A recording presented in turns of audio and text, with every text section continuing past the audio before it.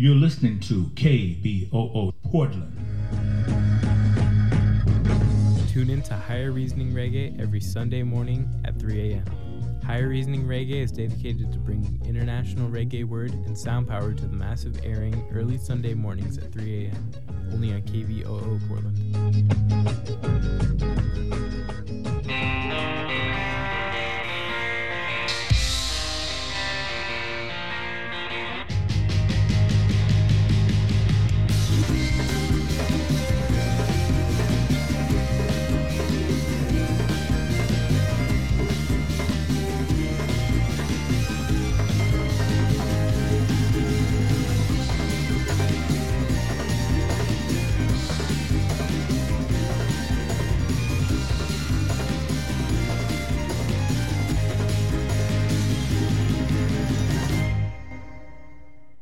This is Rising Up with Sonali, a weekly news and analysis program focused on economic, racial, gender justice, and more. I'm your host, Sonali Kolhatkar, and you can find us online at risingupwithsonali.com. This week, workers at Starbucks locations around the country are voting to unionize. Today, we'll turn to Joe Thompson, a shift manager at a Santa Cruz Starbucks and one of the lead organizers with Starbucks Workers United. Then we'll speak with Nora Benavides, Senior Counsel and Director of Digital Justice and Civil Rights at Free Press, about why she thinks Elon Musk's $44 billion acquisition of Twitter is a step backward for democracy. Finally, Ron Fine, legal director of Free Speech for People, will explain why his organization is forcing some GOP representatives seeking re-election, like Marjorie Taylor Greene, to face hearings about their roles in the January 6th attack on the Capitol. That's coming up in just a moment.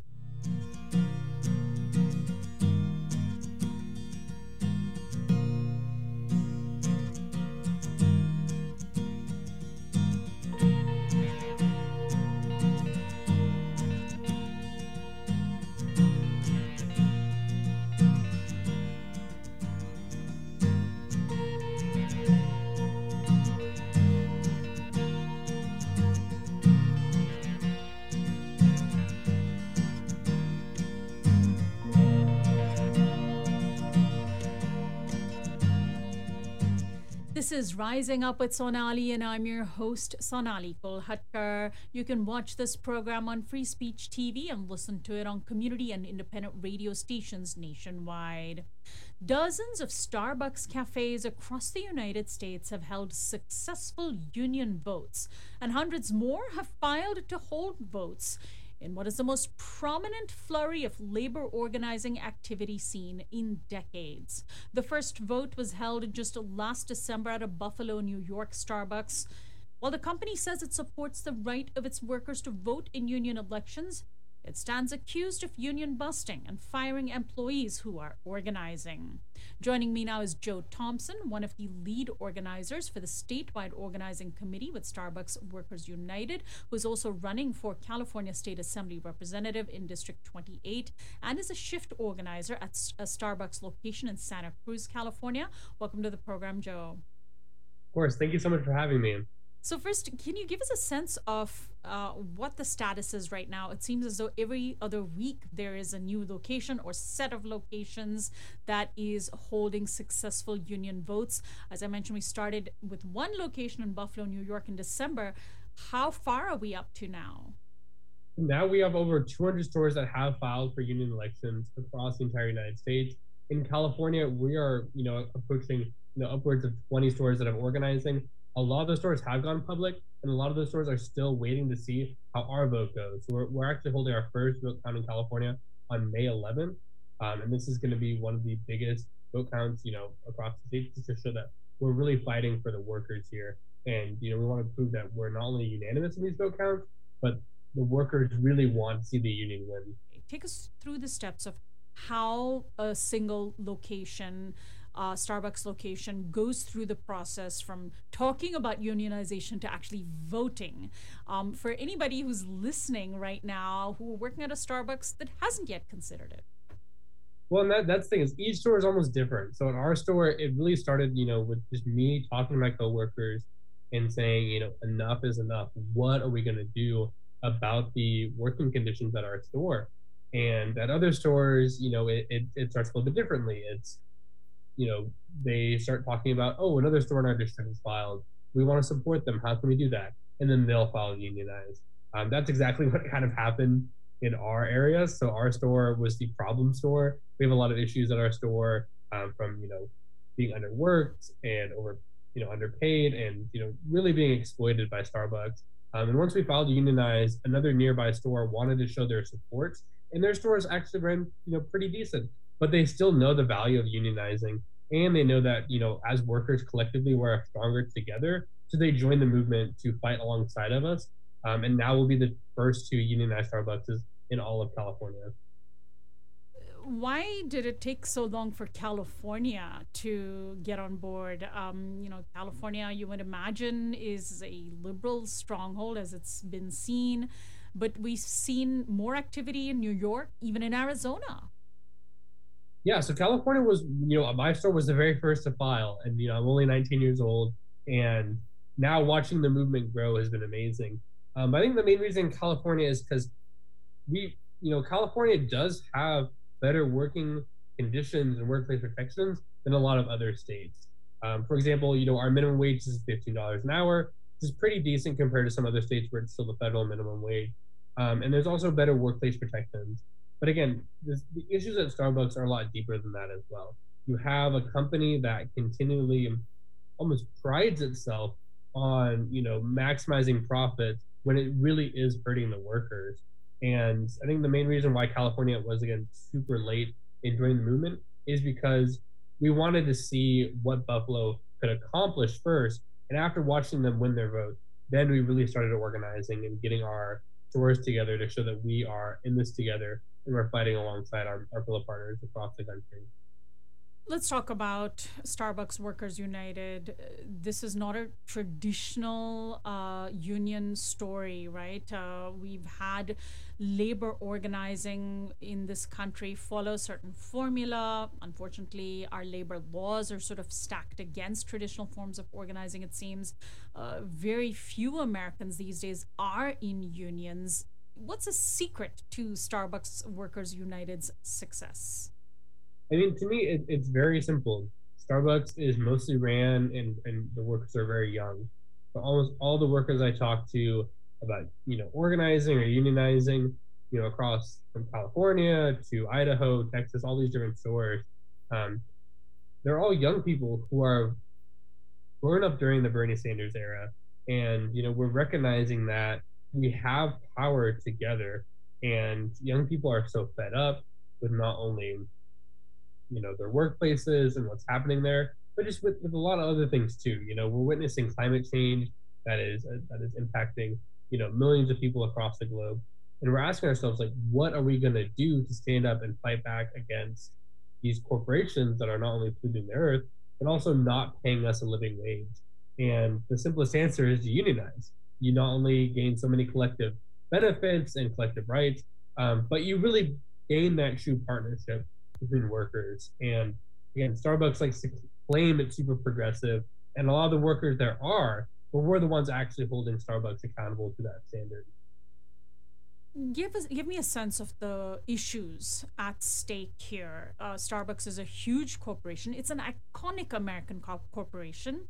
Its CEO has said at some point that he supports unions. Founder and now CEO, second-term CEO Howard Schultz, and then of course made very strong anti-union statements. He's been in the company has forced workers into these sort of captive audience meetings where he expounds propaganda about why unions will come between workers and the company. So in terms of the importance, the significance of Starbucks unionizing, do you think that can have a ripple effect across the country, a symbolic effect, if you will, that if Starbucks can organize and workers can organize from the ground up, maybe we can? Well, again, I tell everyone this: anyone can organize. You don't need a college degree. You don't need any special education. You just have to have passion. You have to understand that the world we are living in is falling apart, and we can change that.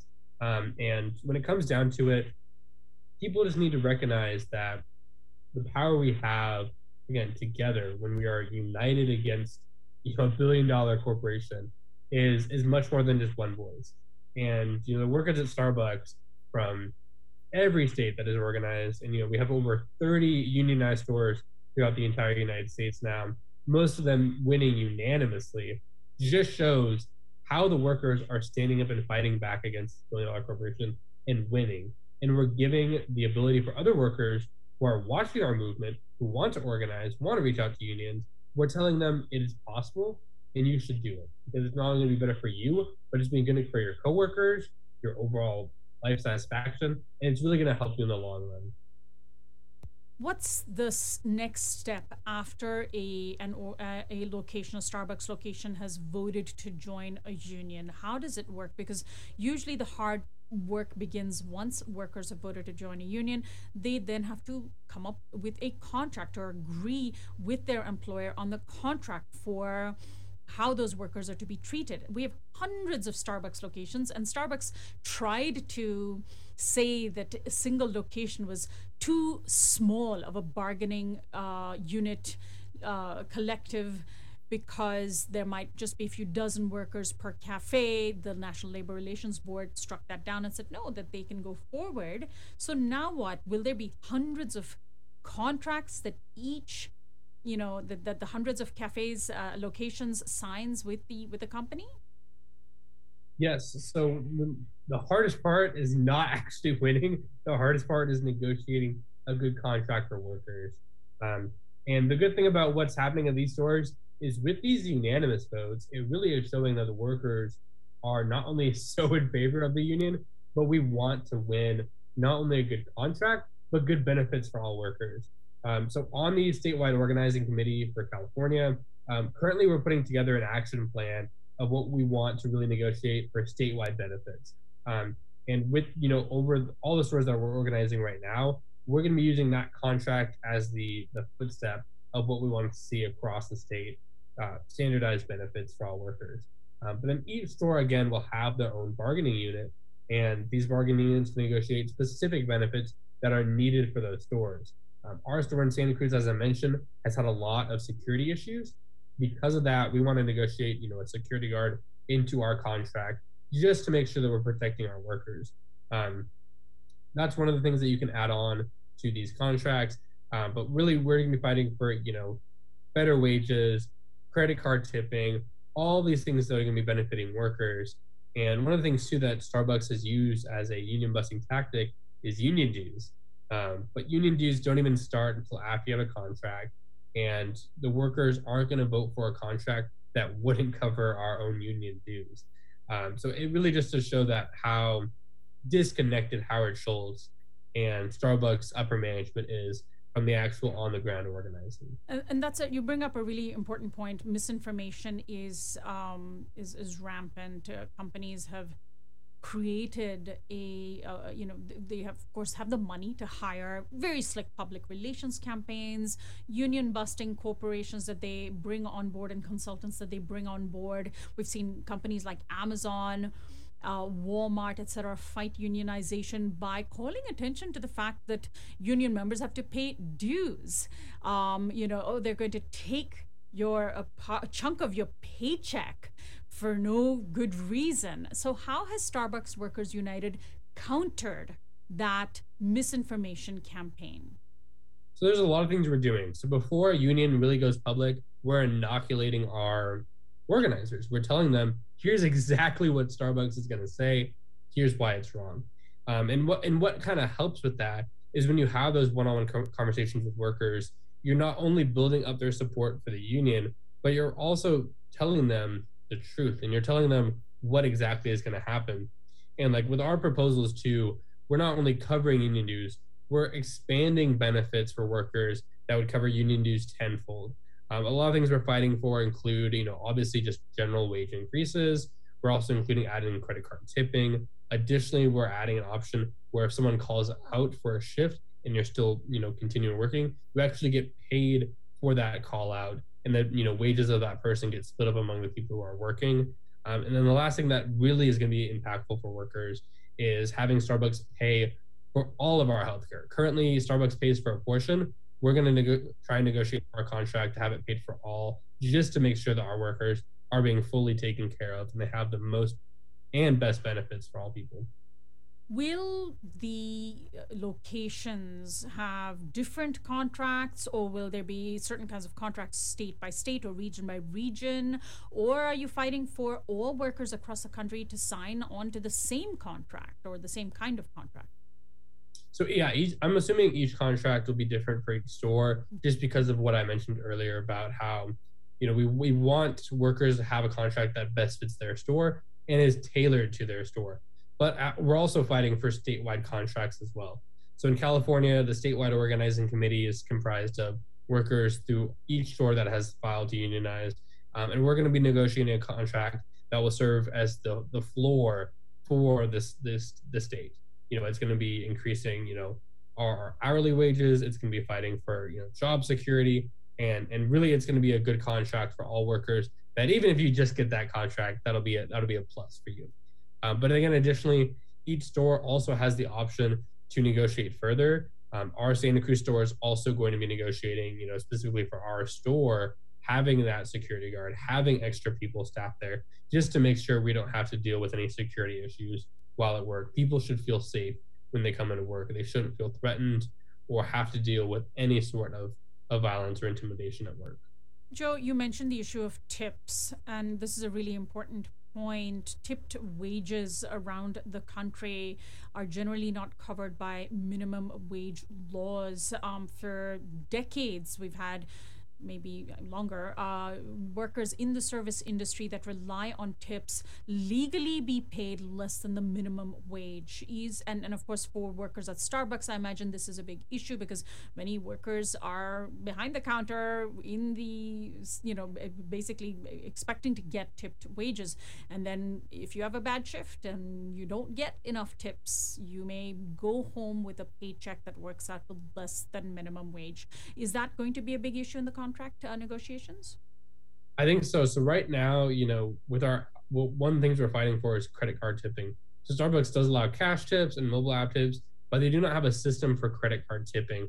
Obviously, if you go into local coffee shops, even they have that option where they can do 10%, 15, or 20%, just to show your appreciation for your baristas. That is a major thing that we're going to be negotiating in our contract, and we want it to start as soon as possible, because that added 10% from most customers is going to be a significant wage increase just by itself. And it's really going to show that the workers deserve this pay, and Starbucks can absolutely afford to do it. I understand that Howard Schultz has also announced what just seems such a clear-cut retaliation against union organizers, that he's considering better benefits, but only for non-union workers. How do you respond? To me, again, I would tell Howard Schultz this any day. That is clear union-related retaliation against organizing. It's unlawful. And once he actually puts those benefits into place, we will 100% be filing charges against him for this unfair labor practice. We filed them in Santa Cruz for multiple against our upper management, and we're not afraid to take on Howard Schultz.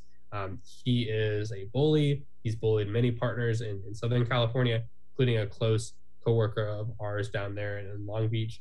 And it really does to show that he is disconnected from his workers. And when it comes down to it, the workers are the ones who are making Starbucks operate day to day across the United States. It's not Howard Schultz. It's not Ross-Ann Williams. It's the workers. Joe, I want to thank you so much for joining us. Best of luck to you both in your political campaign and in the union organizing effort and the vote at the Starbucks Santa Cruz location. Give out a website for both of those, for your campaign and for the union. For the union, just go to starbucksworkersunited.org. For our campaign, you can go to Joe, FOR for Assembly. And both of those websites are amazing. Specifically, for Starbucks Workers United, you can also follow us on social media. Same thing for my campaign too. It's all at Joe for Assembly. Good luck to you, Joe. Thank you so much. Thank you so much.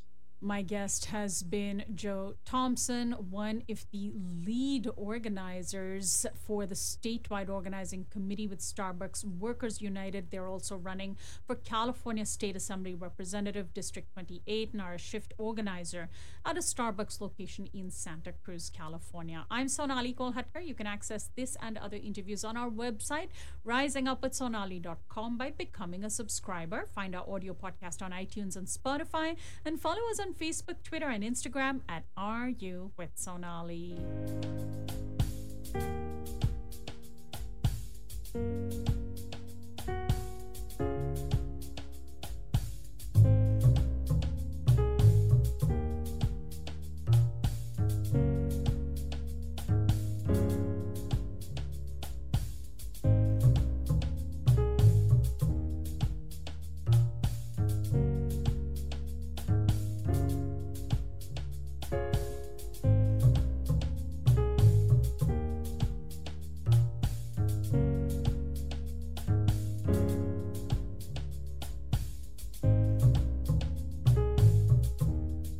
This is Rising Up with Sonali, and I'm your host, Sonali Kolhatkar. You can watch this program on Free Speech TV and listen to it on community and independent radio stations nationwide.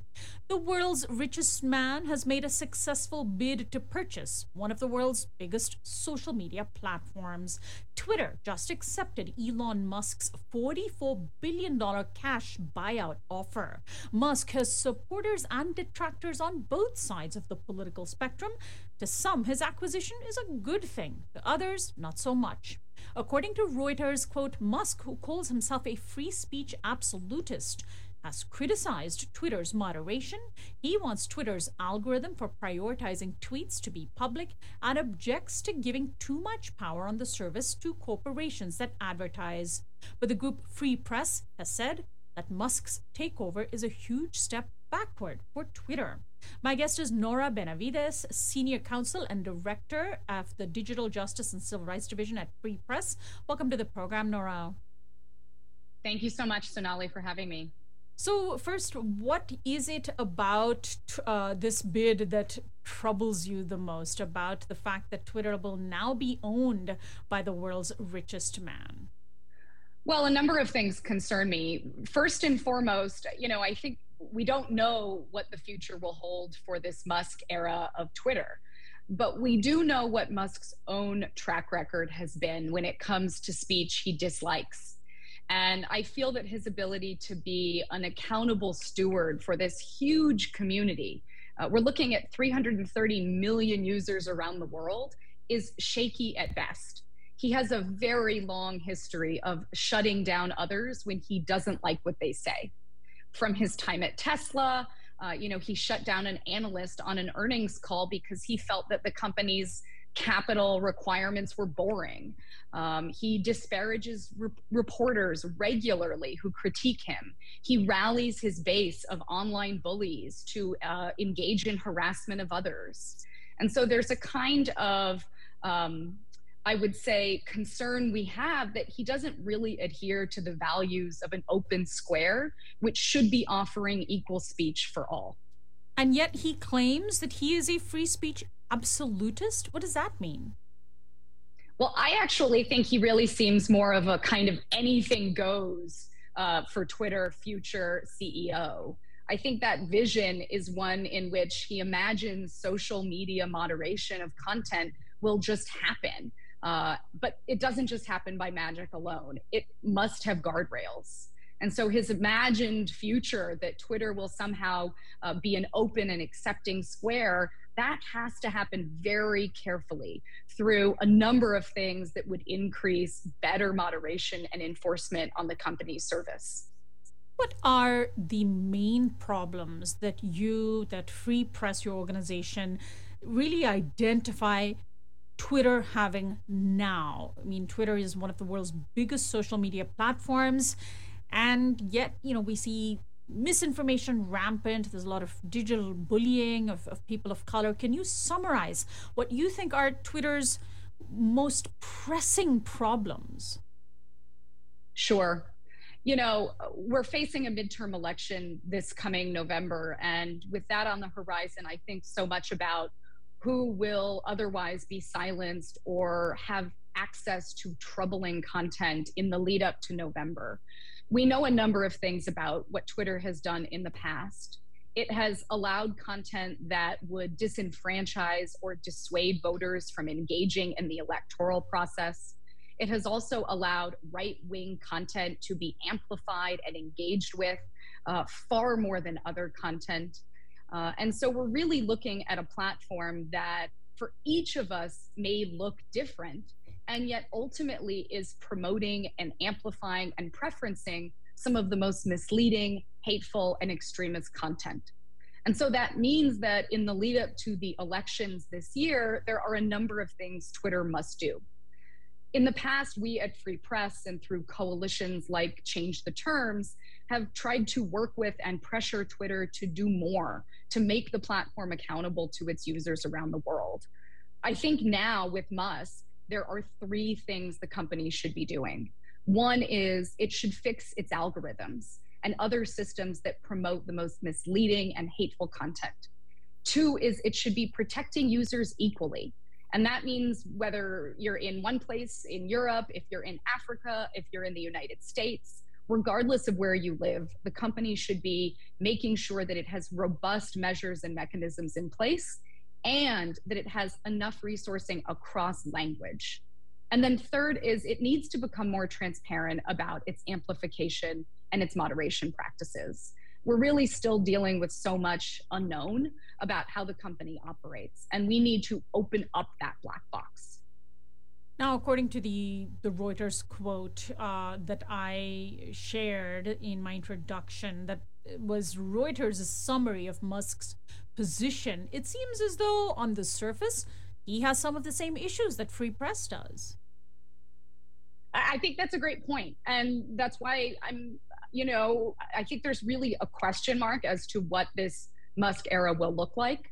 Not everything that he has put out on the table for his vision is something to bristle at. Some of it is deeply troubling, but other proposals and ideas he has are things that I know some tech ethicists and other communities might welcome. And so we have to be vigilant from a civil society perspective.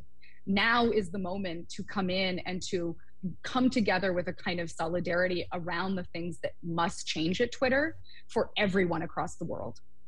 Let's talk about the issue of hate speech in particular. There's a big misunderstanding, generally even sometimes on both sides of the political spectrum, about what free speech really is and whether one has the right to spew hate speech, whether free speech, as it's understood in the Constitution, applies on a private platform like Twitter or not. We saw former President Donald Trump's Twitter feed really be a destructive force, not just on the national scale, but on the international scale.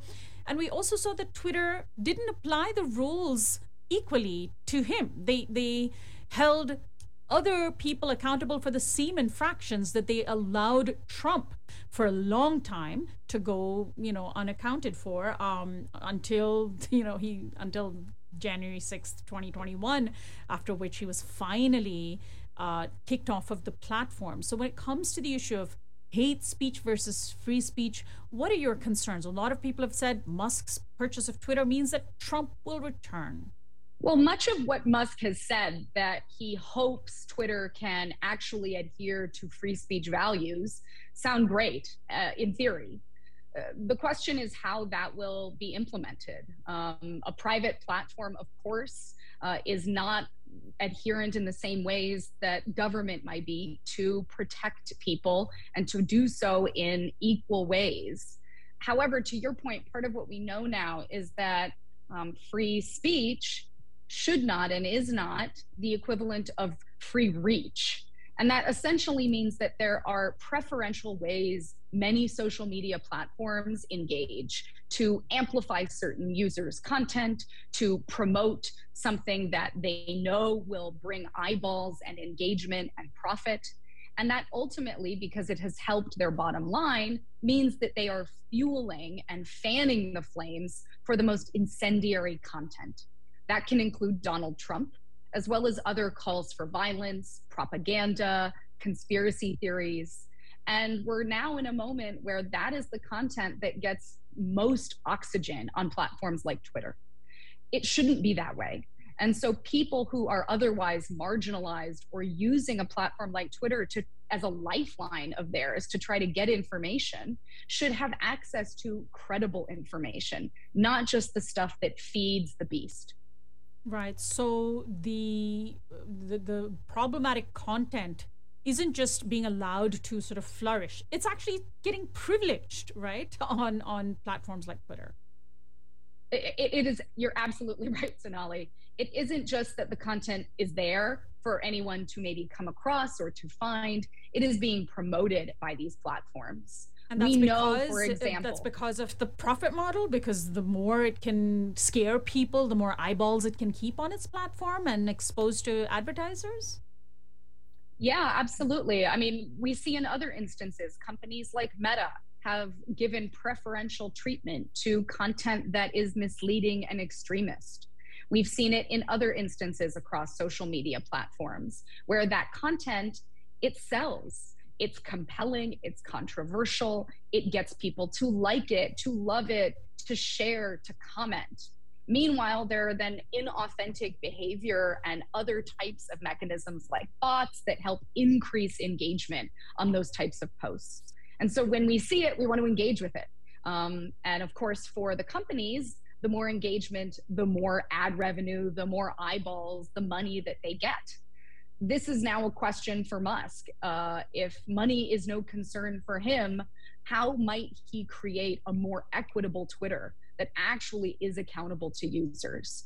First, that means he has to fix the algorithms and he has to start promoting credible content and stop amplifying the worst stuff.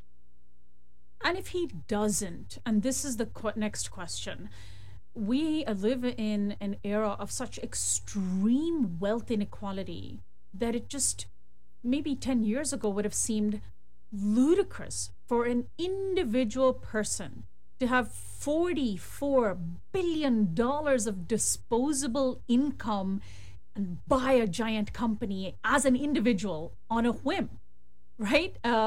If he doesn't, what are the checks and balances? I mean, Twitter, once he buys it, will be his? Well, Twitter going private to one single multi-billionaire feels par for the course for where we are. And part of what we are hoping to do is shift course, correct course. If we are building an internet and hope to build one that is more accountable to the billions of people around the world, it can't simply be that this company or that company is owned and at the whim of a single individual who might be bored and want to take on a new side project. And that's where Musk's comments are so worrisome, that he says this and then does that. He says he is for free speech, and yet ultimately his vision seems to really just let speech run wild on a platform. There really have to be careful considerations at play. And that means that whether it's Musk, others in high-level positions at Twitter have to be diligent in knowing that the online world has offline consequences that will affect Black, Brown, Indigenous, other communities of color, non-English speakers. The bottom line is no longer the bottom line just for Musk.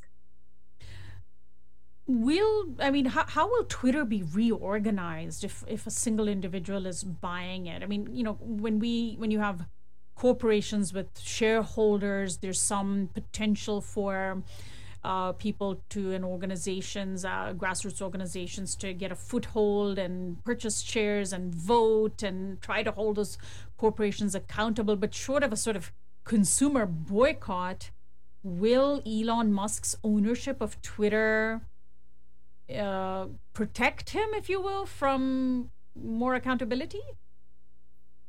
Well, that's an open question. And certainly there was a Twitter phone call for all employees A lot of the murmurs were that people within Twitter were fearful, uncertain, had no idea what would, be their own future and what the future of the company would look like. And so as pundits and experts are weighing in with these hot takes, we have to wait and see what that will look like. But Musk shielding himself potentially then from anything, we've seen him do it before. And whether it's with Tesla or his other ventures, he often sits at the top and picks and chooses what gets oxygen about his companies and his comings and goings. That is the very root of the problem here across platforms, is the kind of preferencing of different speech. And so as we move forward, those are the efforts that we will be hoping to correct course on. What does free press suggest from, needs to happen now from the grassroots, from people who are deeply concerned about this? There's been a lot of fear mongering, and there's already calls from people to say, let's boycott Twitter, leave Twitter, shut down your account. Are there alternatives to Twitter that are more accountable, that have better protections, or is there any sort of potential for thinking about social media platforms like Twitter to become part of a commons that are, government owned, or at least free from corporate control? What are ways in which the grassroots can respond to this? Well, at Free Press, the transition to Musk's ownership of Twitter doesn't change any of our strategies or our organizing. In fact, it really just sharpens the need for us to double down on our organizing efforts that we have launched this month. Just last week, we put together a brand new campaign with Change the Terms called Fix the Feed, which is calling on major social media companies, including Twitter, to fix their algorithms, protect people equally, and show us their receipts to be more transparent. For organizers, I think this means that they must join in and amplify those calls for accountability. The stakes are so high this year, and globally, we are seeing 36 determinative national elections around the world. That is huge. These social media companies are, in many instances, the place that people turn to for information. And so organizers can and have every right to leave, to boycott these platforms, but there will still be content that happens, speech that occurs. We know that the misinformation, disinformation, hateful content will continue to flourish. And so we are doubling down on our efforts to make these companies more accountable this year as we look towards those dozens of elections that will affect us all. And so just to hone in a little bit on Fix the Feed, the idea being the feed, when you log into your Facebook or your Twitter account, the people who you follow or have friended, their posts show up on your feed. And how those posts show up, which ones are preferenced, are determined by an algorithm. Used to be way back in the beginning, you would just get a straight feed. As somebody put a post, it would show up on your feed. It was chronological. It was, everybody was equally preferenced. And somewhere along the way, Facebook and Twitter realized that they could tweak how you saw posts to keep you engaged longer, and then that algorithm, as it's called, just got more and more complex, more and more hidden, and that I understand is what you're calling on them to fix, right? It is. I mean, Sonali, I remember the days when, as you're describing, there were, photos of your neighbor's cat or your niece or your nephew, or you could communicate, in ways that felt like actual social media, to make it fun, to make it engaging. We're in a different moment now. And unfortunately, these algorithms have become so complex and such a black box. Sometimes even the engineers don't fully grasp within these companies how their algorithms and other functions, other systems on the back end are affecting users. And so your feed may be wonderful, Sonali, but it may not. It may be full of some of the worst content. It could be that you are getting ads given to you that contain misleading information about the election this coming November, or other content that you never sought out, but it's being shown to you because these companies are profiting from it and are ultimately mismanaging their own companies. They are being irresponsible to you and to me and to other users. And so our call to fix the feed is really a broad call for organizers, for tech ethicists, for researchers to say, we demand that these companies do better. They know how to do better. They have piecemeal shown us that when it is high time to be accountable, for example, in the 2020 election period, we know that Facebook and Meta was able to put guardrails in place for a brief period, just a few days around that November 2020 election, that helped sort of quell and de-maximize the kinds of worse stuff. And unfortunately, then Facebook turned those mechanisms off, disbanded so much of their civic integrity team. That's one example of what we ultimately then saw as one major connection to January 6th. And so these instances help point us towards that the feed is not what we have sought out. It's not a place to engage with each other or to connect. It's a place for these companies to make money, to get ad revenue, to be pushing stuff that is mobilizing hate and extremism and disinformation. Well, I want to thank you so much, Nora, for joining us today. Give out relevant websites for people who might want to find out more about the work you're doing. Oh, wonderful. Well, first, always check us out at freepress.net. We are activating around a number of campaigns this year. Of course, number one is Fix the Feed, and you can check out that campaign at changetheterms.org. So thank you so much, Sonali, for your time. That's changetheterms.org, and we'll post a link to that. Thank you so much, Nora. My guest has been Nora Benavides, Senior Counsel and Director of Digital Justice and Civil Rights at Free Press. I'm Sonali Kolhatkar. You can access this and other interviews on our website, risingupwithsonali.com, by becoming a subscriber. Find our audio podcast on iTunes and Spotify, and follow us on Facebook, Twitter, and Instagram at RU with Sonali.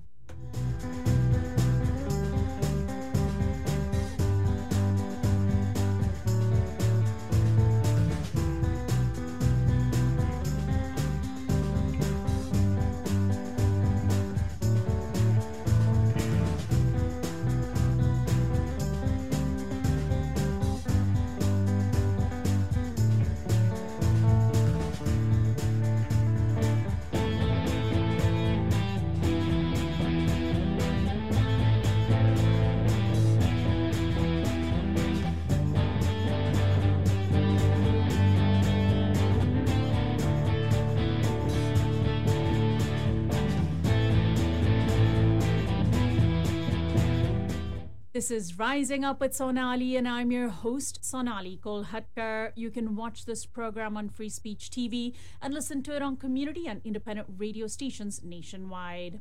Georgia Representative Marjorie Taylor Greene on Friday testified at a hearing to determine whether she should be allowed to run for re-election, given her role in supporting the January 6, 2021 attack on the Capitol.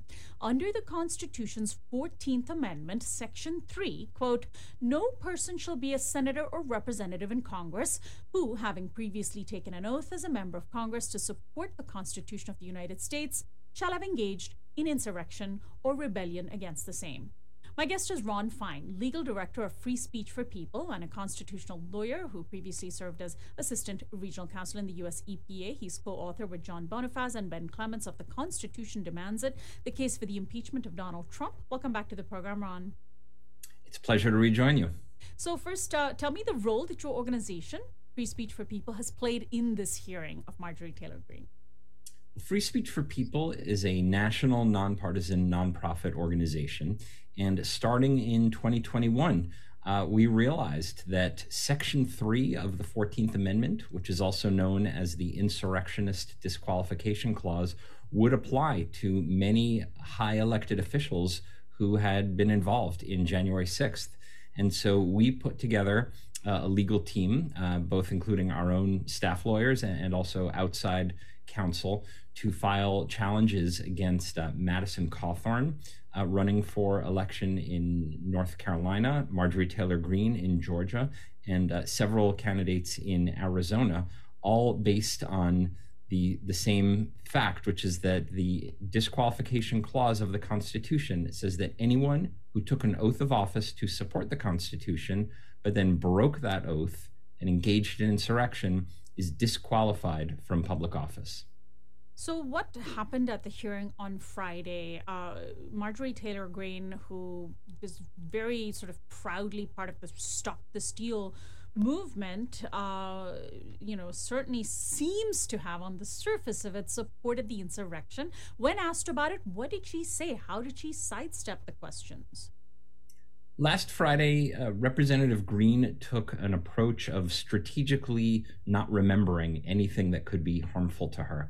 In many, many instances, her answers were evasive, half denials. I don't recall, I don't remember. In many cases, she would deny something and then be shown a video or other evidence that she had in fact said it, and then she would come up with some explanation for why she hadn't really said it. And one of the most striking examples of that came out after the hearing. She had said very clearly at the hearing last Friday that she didn't remember ever having asked President Trump or the White House Chief of Staff to declare martial law. And then on the Monday after the hearing, it emerged that she had done exactly that. Right. So let's talk about how there is this huge trove of texts that CNN has unearthed that shows correspondence between Mark Meadows, then Chief of Staff, Marjorie Taylor Greene, and that small universe of people that was hell-bent on keeping Trump in office. What did those texts show? Well, there's a lot of them, and I won't claim to have read all of them by any means. But what they show is that these efforts over the course of several months began with maybe efforts that could be categorized as bad faith, but at least lawful approaches to overturning the election, although some people even before the election were already planning to challenge and overturn it. But certainly by the time we got into late December and early January, many of these figures and officials who were either officially part of Trump world or had close contacts were openly advocating for the election to be essentially stolen via, sneaky congressional maneuvers involving Mike Pence and dubious theories about how he could unilaterally reject votes. We had heard some of this already, but to see the actual text messages and to see things that people have denied, just like Marjorie Taylor Greene denying that she called for martial law, to see it right there in the words of the people who sent these messages is pretty striking. So would these texts have made a difference during last Friday's hearings? The text came out on the text messages, were part of the CNN expose on Monday. The hearing took place a few days earlier. Would it have made a difference? Well, we certainly would have put them up after she said she didn't remember calling for martial law, just as we did for many, many other occasions where she couldn't remember having made a statement, and then we were able to refresh her memory by showing her own past videos or tweets. We definitely would have put that up and asked her once again whether those were her words in her own text messages.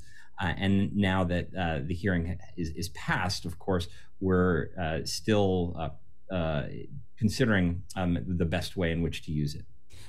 How historic was that hearing? Has the 14th Amendment, Section 3 of it, been used in this way, or at least invoked in this way before? And what's the next step for Greene after Friday's hearing? The disqualification clause of the 14th Amendment had not been used in a very long time. The last time there were court cases considering whether somebody was disqualified was 150 years ago.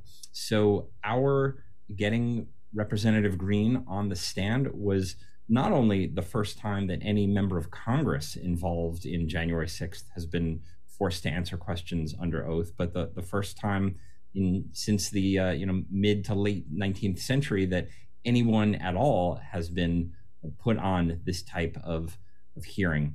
And in terms of the next steps, there's a series of legal briefs that will be filed before the judge, and he has said that he aims to issue his written decision in early May. So this could work. It could prevent Green from running for re-election later this year in the midterms, and potentially if it sets a precedent that could apply to Madison Cawthorn and others.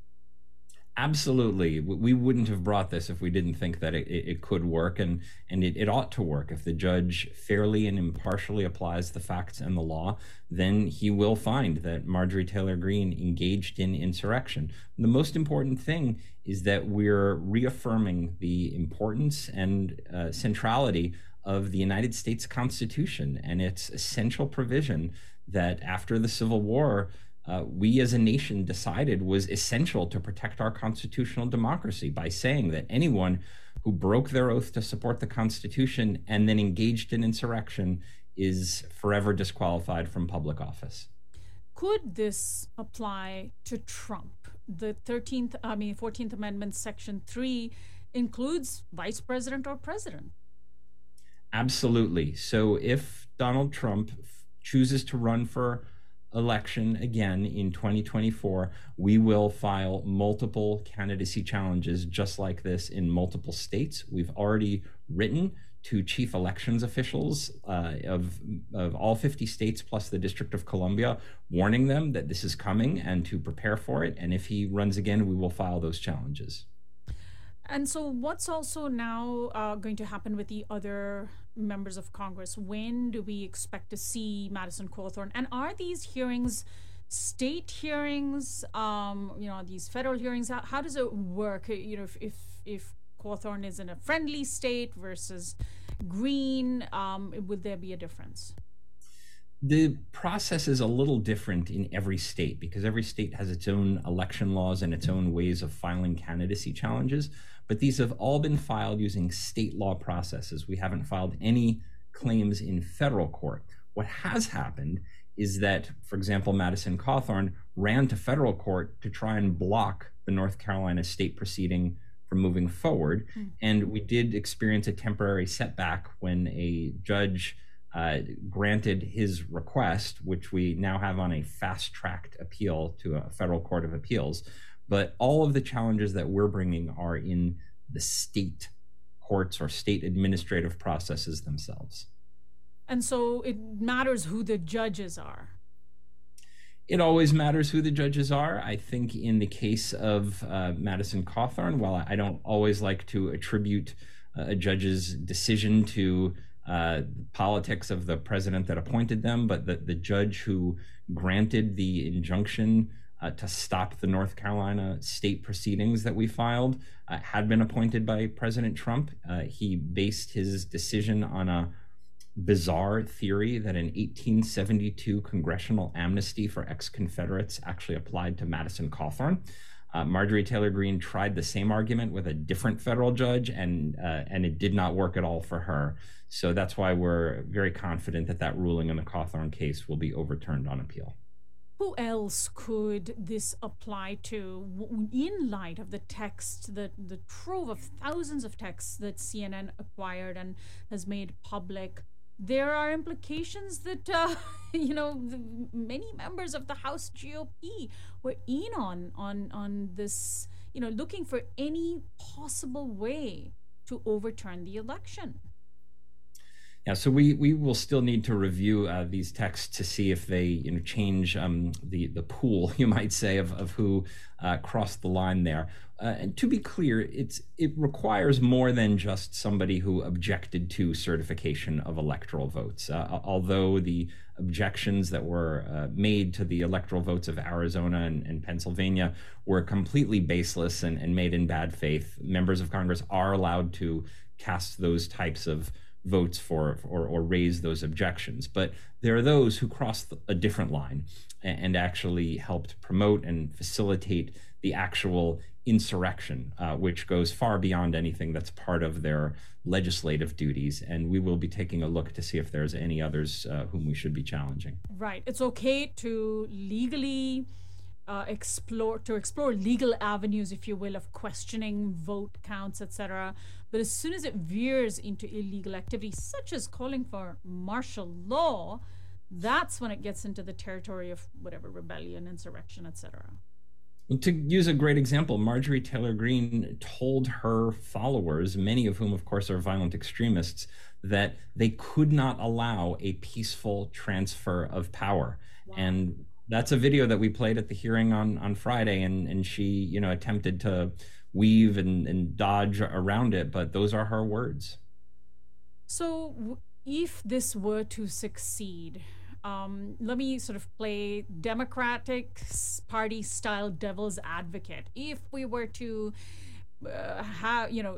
crack down hard on and apply the law against what ends up in this particular case being Republicans, it could come back to hurt us, and Republicans would use it against Democrats in the future, et cetera, et cetera. You heard these same sorts of arguments against the impeachment of Donald Trump. I know you and I talked a lot about that. Are there any of those arguments being made this time around, or are Democrats sort of stepping back and watching things play out? Because you really can't have this apply to you unless you really illegally, called for illegal overthrow of the government.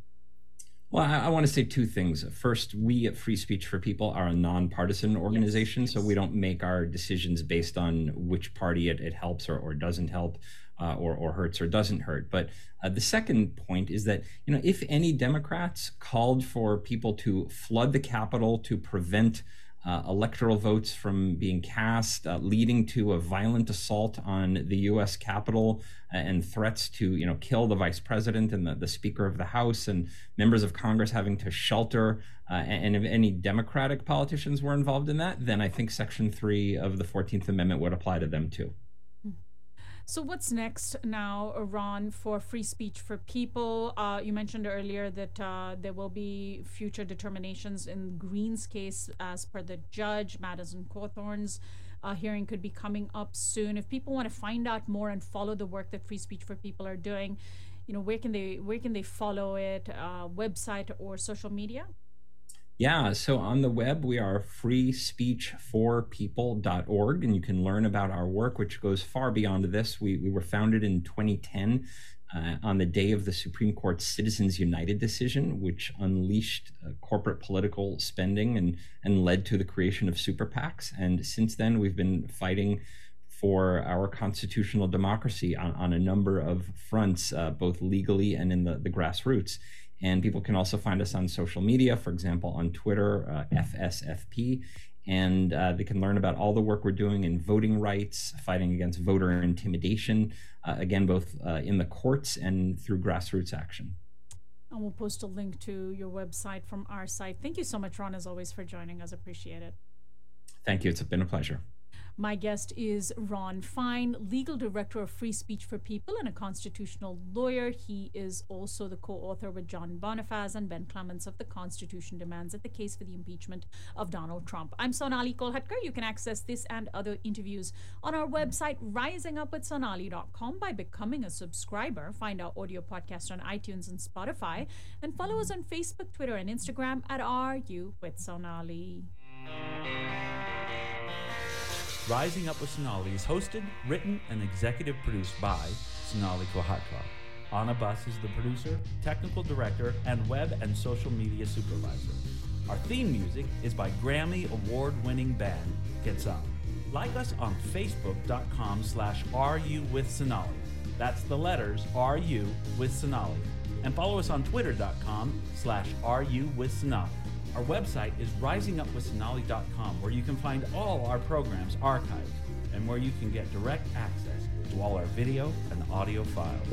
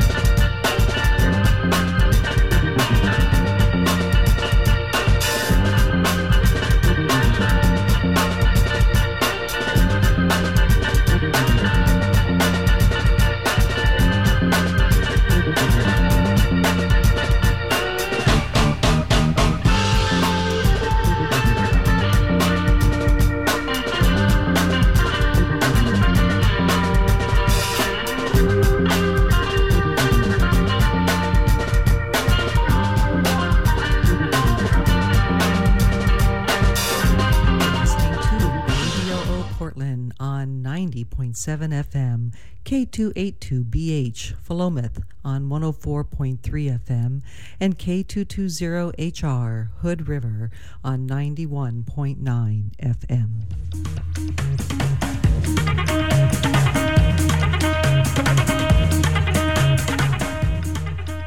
KBOO is celebrating Jazz Appreciation Month all April.